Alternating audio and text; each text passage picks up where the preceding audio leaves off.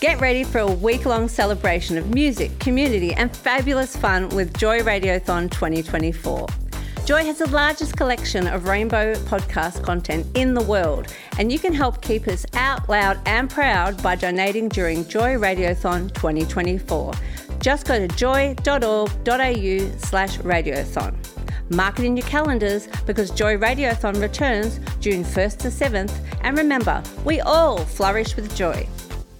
Celebrating 10 years on the air, thanks to Australia's only LGBTIQ+ radio station, Joy 94.9. This is QNN. Hi there, I'm Matthew Wade and this is your QNN update. The first long-acting injectable treatment for HIV, Cabenuva, is now on Australia's pharmaceutical benefit scheme, making it more accessible to Australians living with HIV. The drug, produced by Viv Healthcare, is a combination of cabotegravir and rilpivirine and administered by injection once every 2 months to suppress the virus. The federal government listed the drug on the PBS on Friday. It gives around 29,000 Australians living with HIV a new option of just 6 doses a year instead of oral antiretroviral therapy every day. In a recent interview on Channel 9's Today Show, Labor leader Anthony Albanese has said it's okay if people want to say that men can't have babies. During a discussion on whether people should be allowed to insist on calling pregnant, transgender men pregnant women, Nine's political editor Chris Ullman asked the Labor leader what his view was and whether he could say pregnant women without being cancelled. Albanese replied, "Of course you should," and went on to say that the Labor Party needed to represent the views of mainstream Australia. A 46-year-old gay man found a homophobic slur scrawled across the door of his apartment in Ashfield, an inner West Sydney suburb in New South Wales, last month. The homophobe called on people to bash Trent Chippendale for being gay. Chippendale complained to the New South Wales Police about the homophobic incident that traumatised him to such an extent that he moved his residence to another neighbourhood. Speaking to the Star Observer, he said, "It's scary and no one should ever feel like this to the point that they need to move, not in 2022.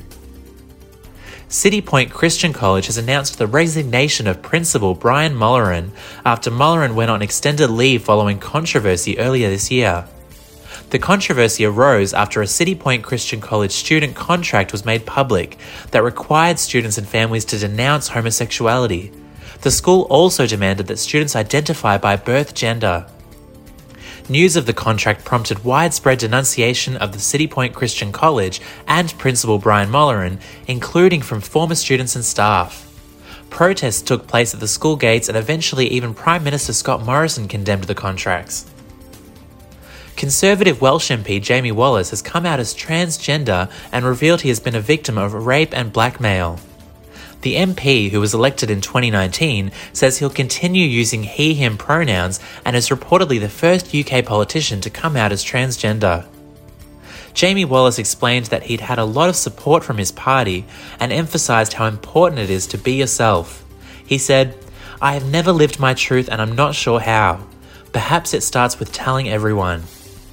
That was your QNN update. Now to Jacqueline with your sport report.